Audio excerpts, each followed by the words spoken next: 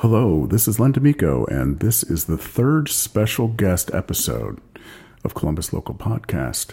You know, traditionally, the podcast features primarily local Columbus, Ohio musicians, and every now and then, it seems like a little more often than not, I will have a special guest, a special interest person, special topic.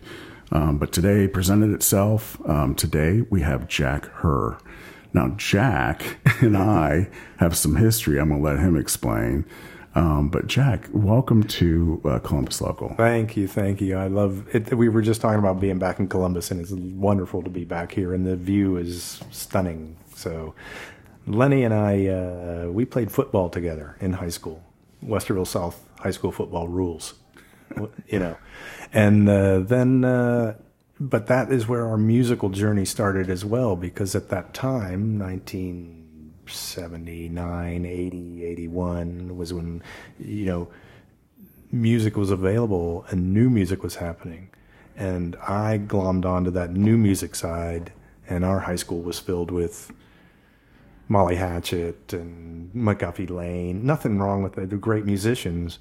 But we had been through that scene, right? We've seen that. We've heard it. They're local. In fact, McGuffey Lane is, we were just talking about, they're still Power On Brothers. That's the way to go. Yep. But our music, and I was introduced to new music. And so during spring practices or something like that, I would have different music on my radio than anybody else had. And Lenny and I connected very early over things like the Cars and middle school, man. Yeah. And Elvis Costello. We were just talking about that. And yeah, so Jack, you like, I don't know if we talked about this, but, you know, we would go to these parties, you know, not in middle school so much, but like in high school at Westerville South. And our classmates some of them would have parties. Big parties, records and playing. You're the guy, all right, man. So like I'd be, you know, grooving to some Molly Hatchet, banging my knee into the wall, and you know, digging that, and I dig that stuff. But you know, when you come to the party, whatever was playing on the turntable, you'd take that piece of thing off of the turntable, and you'd throw something on there that you had under your arm, that stuff was like psychedelic furs. But I'll never forget the first time that I witnessed you do this at a party that might have been at Dave Trimmer's. I don't want to throw any names around, but because he had a party, it seemed like every weekend. Those were nice parties. But you came and you threw this record on. It was Elvis Costello Punch the Clock, and I was like, what is this? I was the channel changer. I liked changing the channel. I liked all music. But I wanted to know what people would do with new music. What would you do with this? Because this is different. This is a different sound. This is fresh. This is clean. Psychedelic furs. Oh man! And then all that whole new wave. Like you were like this. You were like this music. You were a trendsetter. Okay, you made things happen with music. In my mind, I always attribute that to The Who was always I was a huge Who fan, and I loved Pete Townsend because I felt like he was so eclectic in his tastes and trying to push limits of things. And that was what I was looking for in other musicians, was people that pushed the limit, branched out, tried the new thing. I didn't want to. I grew up listening to the Beatles and Santana and Cream and those kind of bands. Great musicians, done extremely well, but also the best, pushing it. Santana. I don't think many people in Columbus were listening to Santana, very popular band, but culturally that wasn't the jive. It was Molly Hatchet, or it was Skinner, or it was Zeppelin, or it was, you know, these traditional Boston and bands like that. REO Speedwagon. Yeah. You know, and classic rock, what we call iconic rock now. Exactly. And I think it's easy, because the music is so good, it's easy to continue to listening to good music that way. Right. Yeah. But my thing was, I want to branch out. And I think that reflected, obviously, I moved away after college, moved to San Francisco. So I was seeking it so much that I moved across the country. Well, in your whole life, and I don't want to date us, we're about the same age. I think you might be a little older than I. Yeah. But the point is, your whole life you've been in music, like you're not performing music, but you're hitting a lot of concerts. My dad, your whole life. My dad was in a country and western band, so I grew up here in Columbus, and every summer I'd go out to Arizona to visit my father. You know, that's, I think, a lot of people's normal life now is visiting separate parents. And he played in a country and western band, a straight up Elks Lodge, booked for New Year's Eve for 5 years coming, that kind of band, very true country and western swing band, and you could go and dance with your lady and have a good time. So that's where I learned to dance, and that was when I started to feel music, the value of music, live music especially. So then when coming back here and growing up here on North High Street, essentially, you know, in the area, it's like you're seeking out music. When can I go to a club? When can I do this? You know, I think I actually faked an ID to go to Peach's nightclub one time, like on Morris Road. So that's cool. It's like, then that started everything of like live music, club scene, people is better. And when I saw live bands, I was like, okay, now we're talking. Now, and so I got to see great live bands here in Columbus. In fact, the number one show on my top 5 of all time. Yeah, I was going to say, what's your top 5? Top 5 concerts. Top 5 concerts, and this is your lifetime. So this is a hard one. Yeah, and you've seen concerts across the United States. If not, have you been global travel? Yes. with music? Yes. All over the world. All over the world to see your bands. Top 5 shows. So I challenge anybody to pare it down to your top 5 shows. It's difficult to do when you really think about, why is it your favorite show? Is it the musician? Is it the girl you were with? Is it the bar you were in? It was the venue, whatever. So I narrowed it down to my top 5, and the number one show happened at Stash and Little Brothers in North High, Nick Cave and the Bad Siege, which was amazing show. Just, it blew my mind with where I was in music, and it blew my mind as a performance. And then now that I look back at that, I go, that was at Stash's. That was at a small local venue. In Columbus, Ohio. In Columbus, Ohio. We weren't in London. We weren't in New York. We weren't in some LA. We weren't in some big city. We're in Columbus, Ohio. And now I think back and I go, wow, that was really cool. And my number 2 is almost as cool, Replacements at Mr. Brown's, the other end of High Street there. What a show. What a show. Now, what was it about that? The venue, Mr. Brown's, was a classic small bar, you know, and they played, the Replacements were at the peak of their, debauchery, but they played a great set, and the club owner was like, okay, we're about done, and then they came out for an encore, but it was the Roadies, and they continued in the encore, and they played the encore.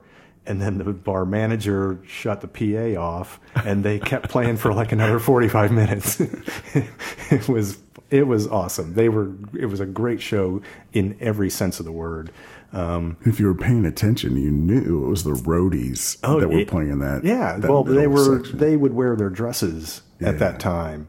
So the Roadies put on dresses. So it's like, well, there's guys in dresses on stage. So I don't know who they are, and it's a small venue. I can't tell. I think, we were talking about this. My number 3 is Santana at the old St. John's Memorial.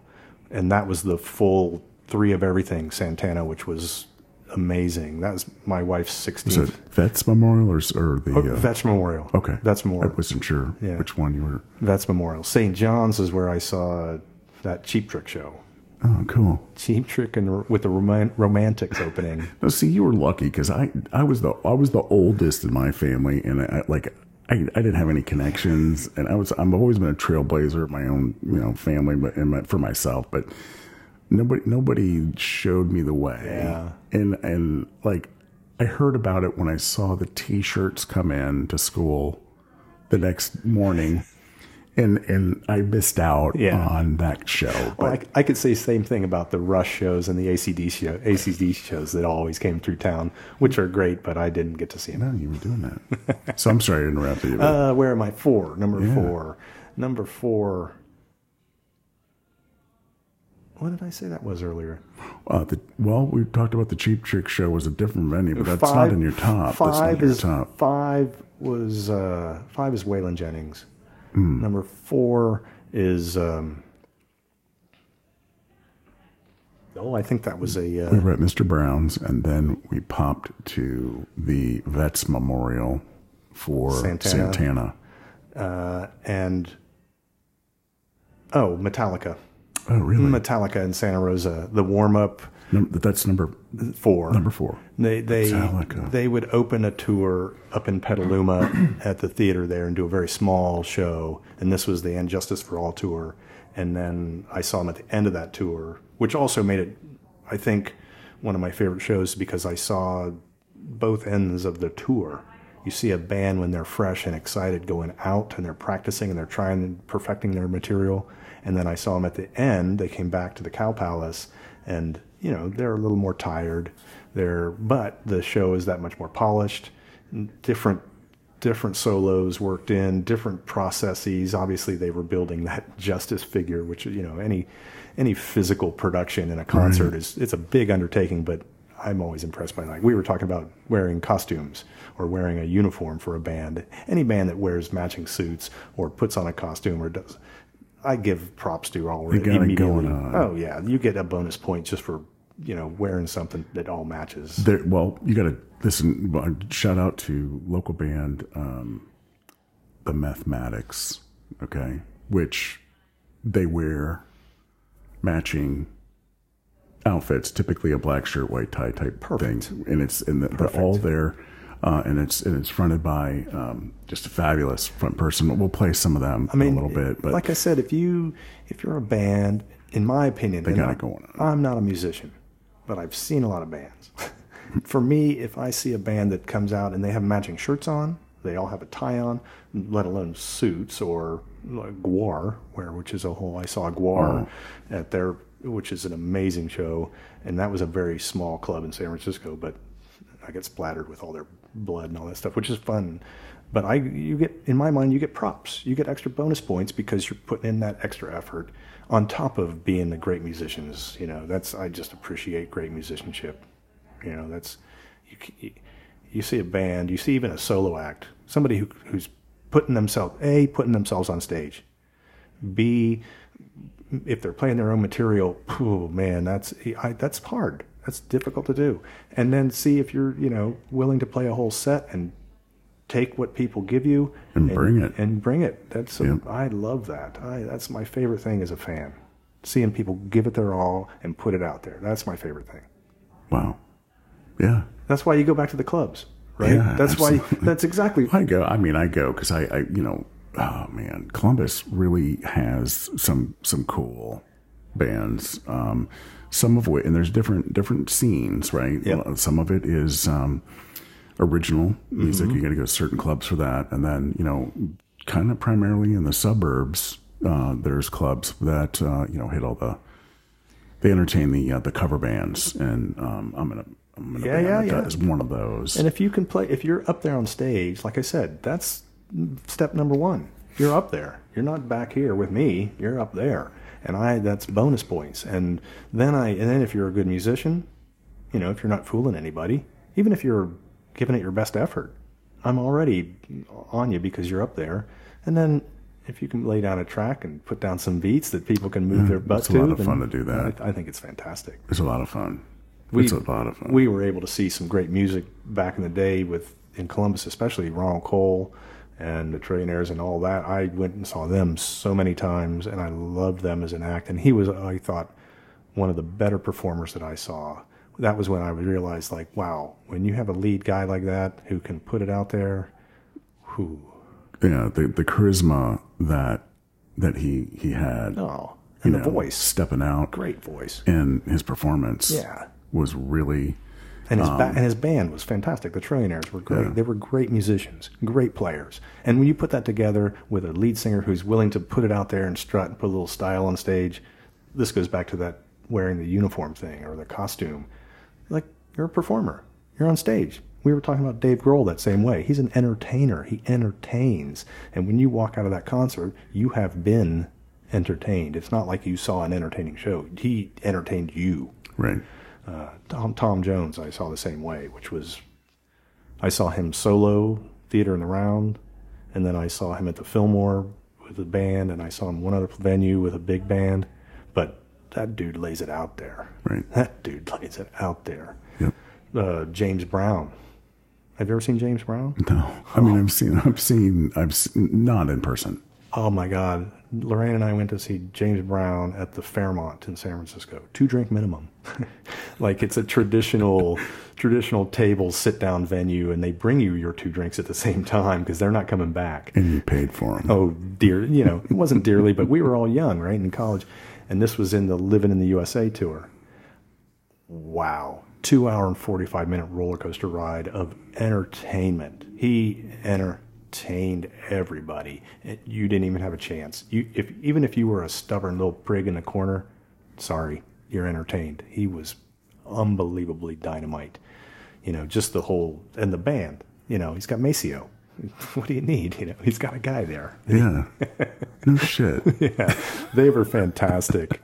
I think seeing people live, this is what I love, is seeing people live. And when people go out and support the acts, whether it's in their local bar or your local cover band that you've got your friends in, get out there and see the bands, get out there and support the clubs, and occasionally, and when you can afford it, because it's not cheap, go see the big boys, go see the big bands, big tours, because a lot of times you'll see entertainment and that added level that you're like, whoo, you know, and then you can see the bands come back in full circle.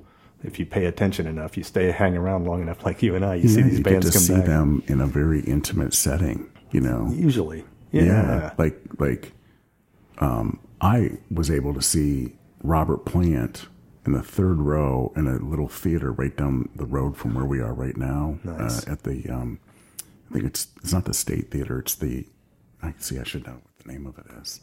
It's right down the street. By the way, he was from out of town, dude, man. I know where you are now, right? But I just thought that was just so cool to see him in a very tiny theater with the Band of Joy, with a bunch of cool, you know, musicians from Nashville that he collected, and Robert Plant was just oozing of coolness, man, just up on that stage. I was in the 3rd row center. Robert Plant's like right there. I was like, you know, he was so iconic to me.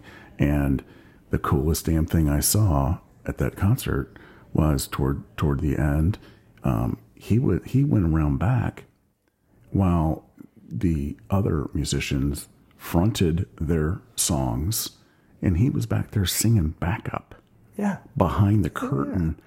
I'm looking at him, and I made eye contact sometimes. I just melted. It was so freaking cool. But I feel that way sometimes at a local band show because I like know some of these people, you know, and I hang out with them and I go support my friends, and I get that same feeling sometimes when these guys, you know, now being a guitar player, you know, I kind of gravitate toward the guitar players and the vocalists, but I groove off the rhythm section, you know, and that's where it's at. This is why I said it earlier. If you're willing to get up there on stage and play and do your thing and let it swang, I don't care if you're singing, playing bass, playing guitar, whatever. You're putting it out there, and that's a bonus already. And if usually, come on, good music is good music. We've seen bad music. I've seen bad music, but I've never walked away. Because they're still up there playing. They're still up there trying. I'm going to let them finish their song. I'll give them the applause that they need because they're working on it. They're playing. They're up there on stage, like I said. They're not in the audience. And that, to me, is the cool part. When you see these musicians, and that means local music. That means you're in your local bar. That means in your local neighborhood, whatever venue. You go to the smaller venues because you got to support these people, and you got to. That's our job as fans. It's cool. That's our job as fans. It's cool, and there's more talent in my mind sometimes at the local level than what you hear on the radio or you hear, you know, because a lot of the stuff today is electronic. It's not instrument. It's not artistic from the sense that there's an instrument of someone's voice and somebody's guitar, acoustic guitar. It's all kind of processed for the most part. Well, and they're aiming at a bigger audience, or they're aiming beyond themselves, or they're trying new things and they're putting it up in the stratosphere. that can also be. I mean, that's how, I think we found new music at an early age, is that you got to reach out and find the music. And if you can put it out there, if you can lay it down, do it. If there's nothing wrong with it. And go, and like I said, for me as a fan, in order to hear all these different bands, I have to go see different bands. I have to go to the different venues. I have to get out there. And I still love it. I still love it going to if they had my local, the Homestead, they used to have a open night. So you had musicians, mostly from University of California, music students would come over and have a free-form jazz, jam fest. And that was amazing because you could see people practicing their task, practicing their skill, and putting it out there, even in a very small venue, a very small bar.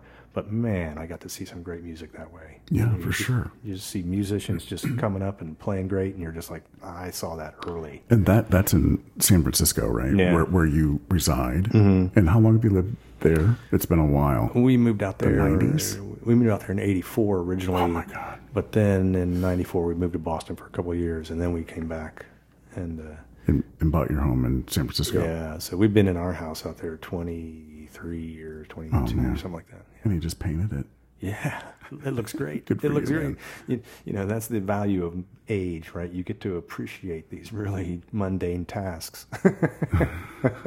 Or you move downtown. I don't have a yard anymore. Yeah, exactly. But anyway, no. So, but I will say this though, you and don't throw the punchline out there. But I'm going to try to appeal to your sense of you and I have talked about this privately, but I think it'd be great on the podcast for you to tell the story of you had or may still have a friend that has property on Highway 1. John, yeah. Okay. So there's a neighbor that ended up. So if you could start at the beginning. This is those stumble into, oh really? Yeah. Them? Yeah. And we went to. That's an intimate encounter and something that you got to cherish. It's a meeting of a musician where you don't think it's going to happen. I met this friend of ours in art school out there in San Francisco, and good friend. And over the years, we've, marriages and divorces, and then she's having kids in a different school, in a different area. She's at this different school down the peninsula and meets this guy, and he's got a couple kids in the same school. And he also owns this hilltop kind of acreage on the peninsula there. And we go down there, and it's one of those mind-blowing, oh, wow, I can't believe it, like 65 acres of heaven. And I'm like, well, who's your neighbor? And he's like, well, Neil. Neil's my neighbor. And I'm like, okay, Neil. And then we're talking that night, and I'm learning that he did a little roadie work back in the 70s for a little small group called Crosby, Stills, Nash & Young. And I'm like, so your neighbor is Neil Young? And he goes, yeah, he's a really nice guy. We might see him down at the beach tomorrow. So we go down to the beach, because if they have a beach place, of course, you have to. And Neil Young comes, and he brings his son in the wheelchair, and we're all going down to the beach, and there's quite a production to get his son down there, but everybody's having a great time, beautiful day. And we finished that day up on the cliff there, and there's a laser light available. Somebody had brought a laser light, and they're pointing it out to the ocean, and very fun. And it's just this scenario where you're like, I'm here having a couple drinks on this ocean cliff in California with Neil Young, and we're pointing a laser into the ocean. I never thought I would be there, right? And already my mind is blown. Well, a year goes by, a couple of years go by, John and Susan, everything's going great. We've been down to the ranch, spent a lot of down there, and John calls me up and he goes, hey, do you want to go see Crosby, Stills, Nash & Young? They're starting their little reunion tour. I'm like, yeah, when? And he goes, I'll pick you up around 5. And I'm like, oh. What year is this? Oh, I can't even remember now. That was, all the girls were young, so that was probably easily 15 years ago. 20, okay. Yeah. And maybe 20 years ago. Whoa, getting old. And, well, he picks me up in his wonderful Cadillac, and we cruise down to San Jose, and we drive in, and he's passing all of the parking lots, and security's waving him on. And I'm like, okay, I know he has Sharks tickets, so maybe he's got a special parking pass. Well, we pull all the way around and go right into the loading dock of the SAP center there. And we go in right into the green room. And immediately these curtains part, and I almost physically bump into David Crosby. And I'm like, oh. And he goes, hi, I'm David. And I'm like, I know, I'm Jack. I know who you are, man. I know who you are. And I just was blown away because I'm in the green room with all these amazing people. And they're like, okay, we got to go on stage. So you guys have a few more bits. Enjoy everything here. We'll see you out there. And, you know, we're right in the front for the concert, and right then it's like music memory, music moment where you're just like, I can't even believe that this happened, you know, and let alone that I'm here, you know. It's a crazy story, and you know, to luck into those situations and luck into those friendships and luck into that, I feel, you know, I feel lucky. I feel lucky, and I feel lucky because I was paying attention to music and being open to it, right? Then it's like, sure, oh yeah, I'll meet this person. Who is it? Well, it's somebody super famous. And it's a fun evening. Yeah, and it was really fun. We continued. I saw Neil a couple other times after that, just at events and things like that. And unfortunately, at John's wake, which was a beautiful event, but it was nice for them to be there. But it's one of those things where I had a run-in with him because I worked up here, you know, at a design firm. And we did some work with Lionel Trains, and Neil was a big train guy. He loves training and Lionel Trains and all this kind of stuff. And he was on the board of trains, and so he got this project together with this design firm, and they came up with a concept. It was a different group from that I was working in, but they needed test people, and it was designed to aim at very young children to try and perpetuate training as a thing. So I brought my daughter in there, and she went through the test focus group thing, and it went away. It was whatever. Well, years later, I'm talking to Neil, and I mentioned working at this design firm, and those efforts, he just went off. He started screaming. They screwed everything. They didn't understand this at all, and all this kind of stuff. And I was like, I didn't work on it. It wasn't me. You know? We had a good laugh about it eventually, but man. You were a good listener. A little bite your tongue moment for Neil. Like, damn, I shouldn't have mentioned that. Oh man. So yeah, I mean, I think San Francisco's got to be a cool music scene, though, right? It was over the many years. It was phenomenal. Much like Columbus, lots of smaller venues. You know, clearly a slightly bigger city, so you have slightly more venues. But then over the years, you saw them dropping off as the price of housing and the price of everything goes up, and these venues are losing their thing. Well, there was still the strongholds, Slim's. You still had the what is it called now? It was the Independent, or back in the day it was called the Viz, and these certain strongholds would last. But then they started to drop off, and then COVID obviously really ruined a lot. But I think also, I was just talking to another musician out there, and they play in a big band, Acid King, which is, I think they just last 20 years they celebrated. They're amazing. They're heavy. They played a anniversary of the Homestead, the bar that I did the design for, and I thought I had seen heavy bands. You know, you go and see some heavy, dark, you know, black metal or something like that, and you're like, wow, that was the heaviest. When I saw Acid King, I'd never seen anything heavier than that. They were just so pounding. You saw these guys at Homestead? They played this out in the street. Because Homestead's not that big of a club. Okay, so the Homestead... And I've been there with you. Yeah, and they closed that street in front of it. And they had a stage at the end. The fire department. On the hill? Right there in that street. And the fire department even brought out their ladder truck, and they ran a ladder up so that they could get a good picture of everybody celebrating the anniversary, which was fantastic. Wow. But I think now COVID hurt a lot of venues, but even before that, the cost of housing, we just hurt a lot of the practice spaces. You know, practice space became a premium, so bands, they were still existing, but I think they would retreated to an online exchange of music maybe, or something like that, because there was a lot less places to play, and therefore it felt like there was less acts.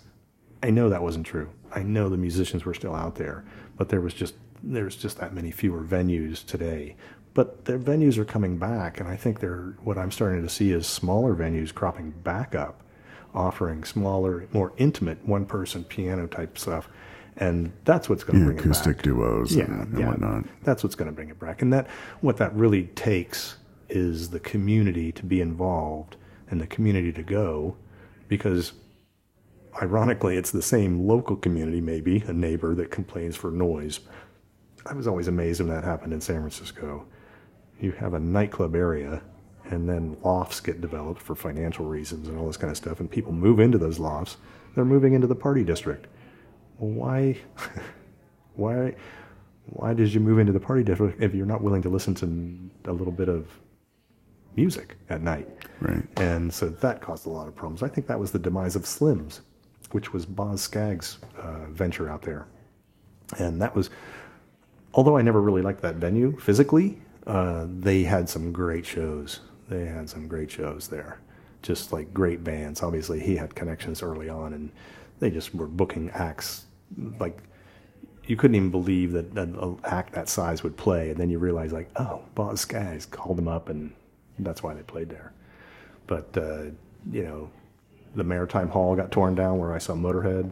That just got torn down and replaced by a big apartment building. And I think that's why the smaller clubs, the bar scene, needs to stay active, because that needs, that's what we're going to have, is that size venue. Or then you have to go up to a theater size, or unless you really have a strong community to build a space.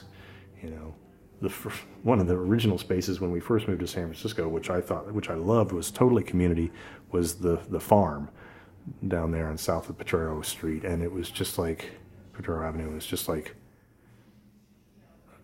I saw the victim's family there. I saw, oh my God. The bands, the early versions of bands that you're seeing in a very public, basically empty pole building, with a bleacher in the back and a gravel floor. Yeah.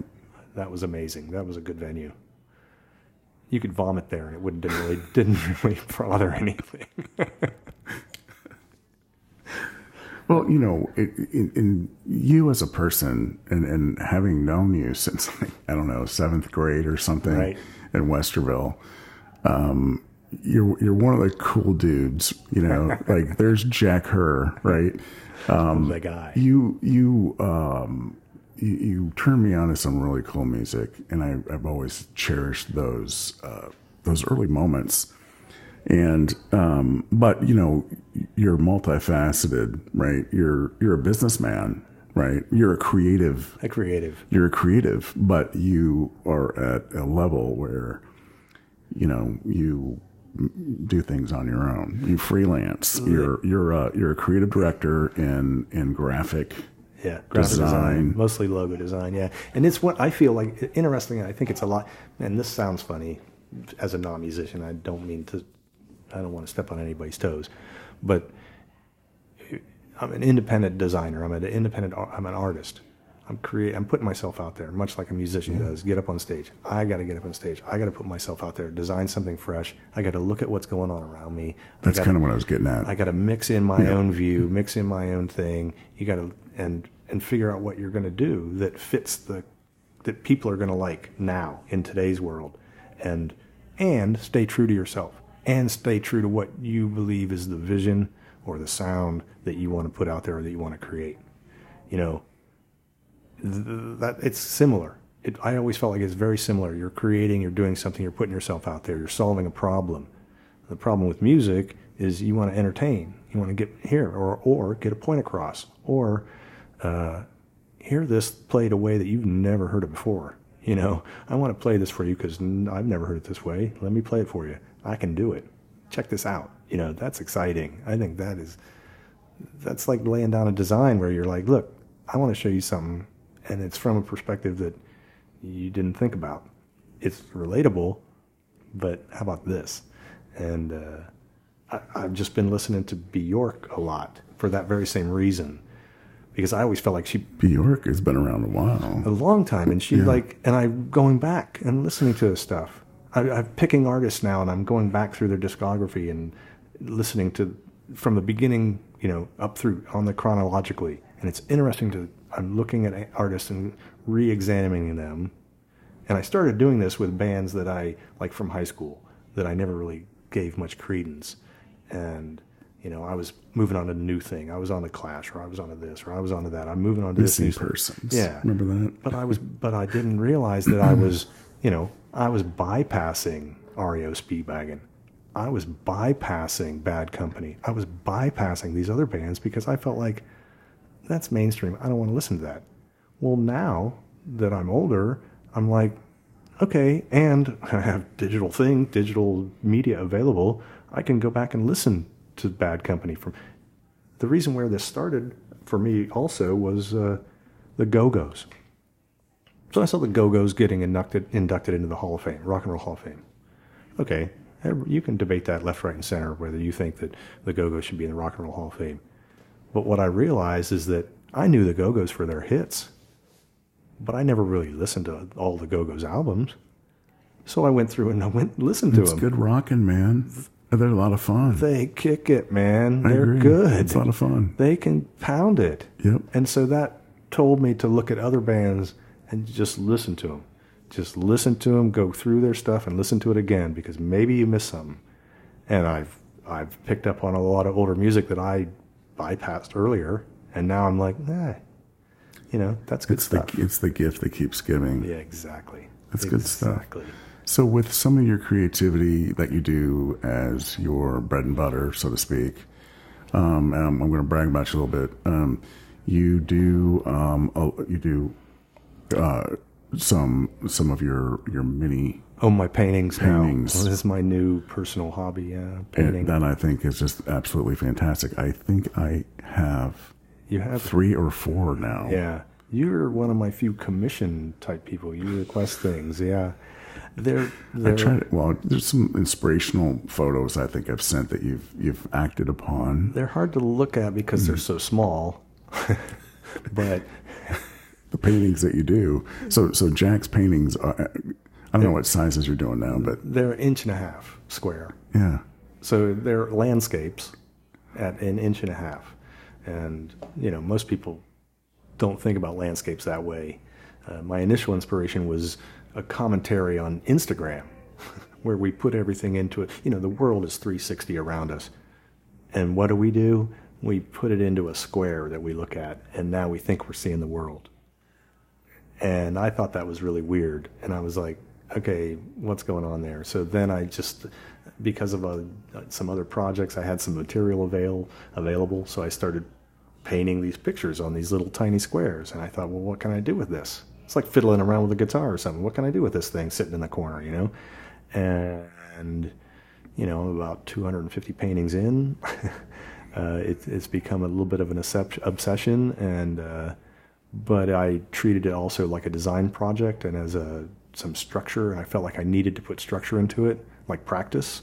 You know, it's like, anybody can pull a one off, where you lay something down and people go like, whoa, that's amazing looking. But can you do it again and again and again and on demand? Can you do it? And the on demand part is difficult for me still, but I'm challenging myself to practice and get better. And I have found, I think a lot because of the design world, I put rules around myself just to contain it, just to for a calculator, so you can, you know, because if there's no rules, how do you know if you're getting better? You might be getting broader. You might be, you know, you might figure out that you can mimic what that thing is, the person on YouTube is doing with the fingers. I can mimic that, but are you getting better as a musician?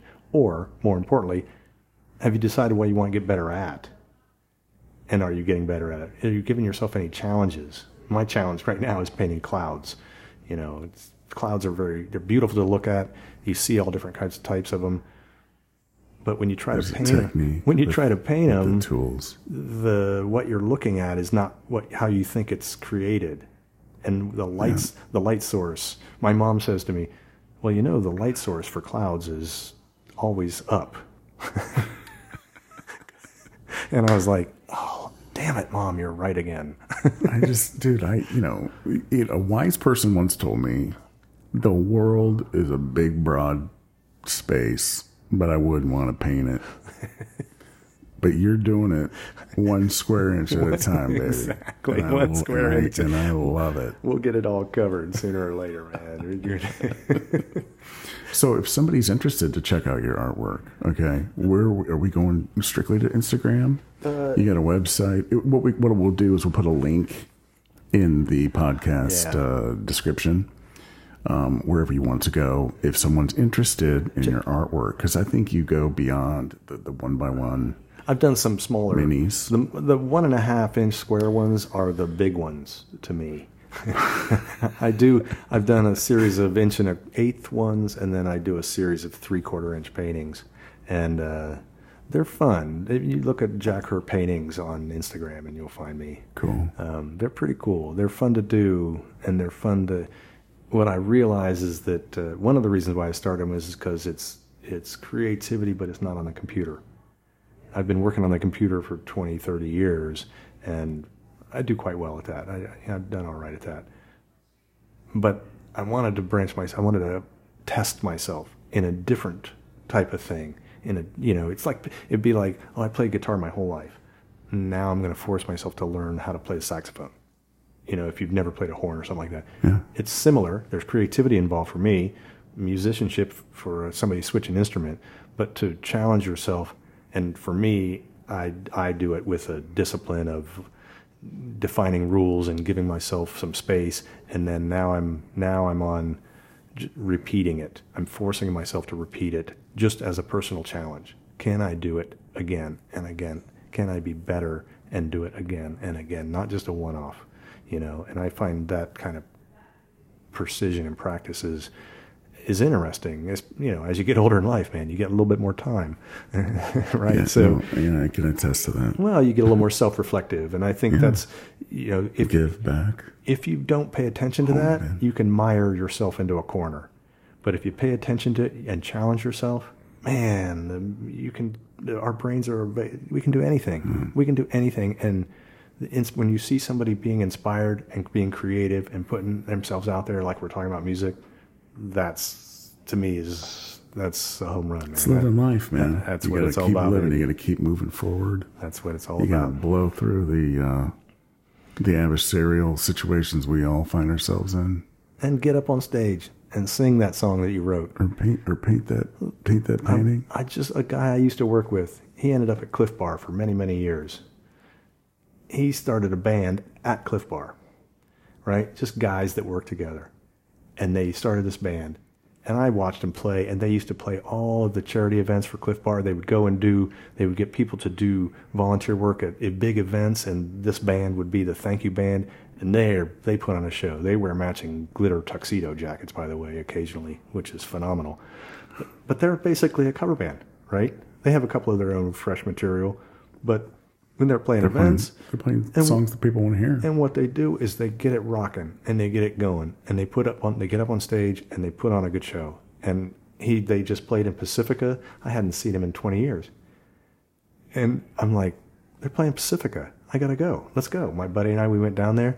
He finishes his set and he walks off stage and he sees me standing there. He's like, what are you doing here? What are you doing here? And I'm like, man, you're playing in my local. I gotta come see you. Yeah. I gotta support. Yeah, good for you, man. Yeah. Local music, baby. That's what it's all about. Yeah. With the conversations. And so, man, Jack Herr, a long time, 45 years, whatever, At plus least, yeah. something. Well, maybe 40. Maybe 50. I was going the other way. I guess in Detroit, 50, 40. Anyway, a lot of life has transpired, but the binding thread has been the music. Music, man. Yeah, like I've texted you, dude, what's that album that? Yeah. It's just it's a good way to live is to have that. Well, and it bonded us beyond other things that we were doing. We were playing football all the time. We had all kinds of other reasons to bond, but the thing that bonded us was music. Yeah. And that's a cool thing. Absolutely. And hopefully folks will check out your artwork and on a professional level. If you want it in there, your professional websites. I know that you have something out there, some presence for your freelancing and your creative. I'm at, let's see, do I have a website? We'll figure it out. Yeah, I'm Jacker. I'll put it out there, jackermyportfolio.com or myportfolio.jacker.com, something like that. I'm a graphic designer. I do logos. Yeah. I do logos. and little tiny paintings. Identity. Yes, identity. Brand communication, as they say. Yeah. So I appreciate you sharing your insights, sharing your experiences, some of your cool stories. Excellent. Some of your encounters. And, we had a great dinner tonight with friends. And, I just cherish these times, man. I appreciate you spending the time here. It's always good, man. I want everybody to go out and see local music. And a shout out to Westerville South Wildcats. There you go. 1981. I just dated our asses, but I don't care. Yeah, we're the Wildcats, man. Just had a big birthday last. Well, the real birthday's coming up, but Beth put on this. We had a winning record our senior year. That's all I'm happy about that. And we had a kick-ass coach, Ray Dusenberry. Yeah. Who's still with us. God bless him. Yeah. And I think that those were times, man. We were pretty good. Back in the day. We could do okay. We would hold our own. That's my thing. People say, "Were you good?" And I'm like, you know what? We could hold our own. That's all that matters. Yeah, we had a winning record. Yeah, can't argue with that. And we had some individual accolades. Accolades. It was fun. Yeah, we beat a couple teams. In fact, we beat one team that we had never beaten. I think they know who it is. I don't recall which. Oh, that's that East Columbus. Their team. What was that? Gahanna? Oh, we did beat Gahanna that year. I think we did. 1981. I think we did. Yeah, I think we did too. Hey, Rocky, how's it going? I don't know. Rocky's a musician. He's a local musician. Oh, yeah. And actually, I think I'll reach out to him. I'm booked literally 1 to 3 musicians a week. That's great. Through pretty much the end of the year of 2023. That's fantastic. And I'm so excited because it's fun to learn about, these experiences and how some of these folks that are just absolutely uber talented, have made their way. And you see how rich and full our community is. Yep. Yep. I moved away from here a long time ago. I always looked back at Columbus and I was like, I'm living in San Francisco, so I'm living a high life. I'm doing all this kind of stuff. But my heart was in Columbus. And I come back to Columbus and I realize there's a lot of talent here and there's a lot of music. There's always been great music here. And that's the thing I love about it. And you still got good friends here. Yeah, we got great friends. We got great friends, man. Okay, Jack Herr today, our third special guest on Columbus Local Podcast. Thank you, Jack. You're welcome. Safe travels, baby. All right, man. I love you. Bye-bye.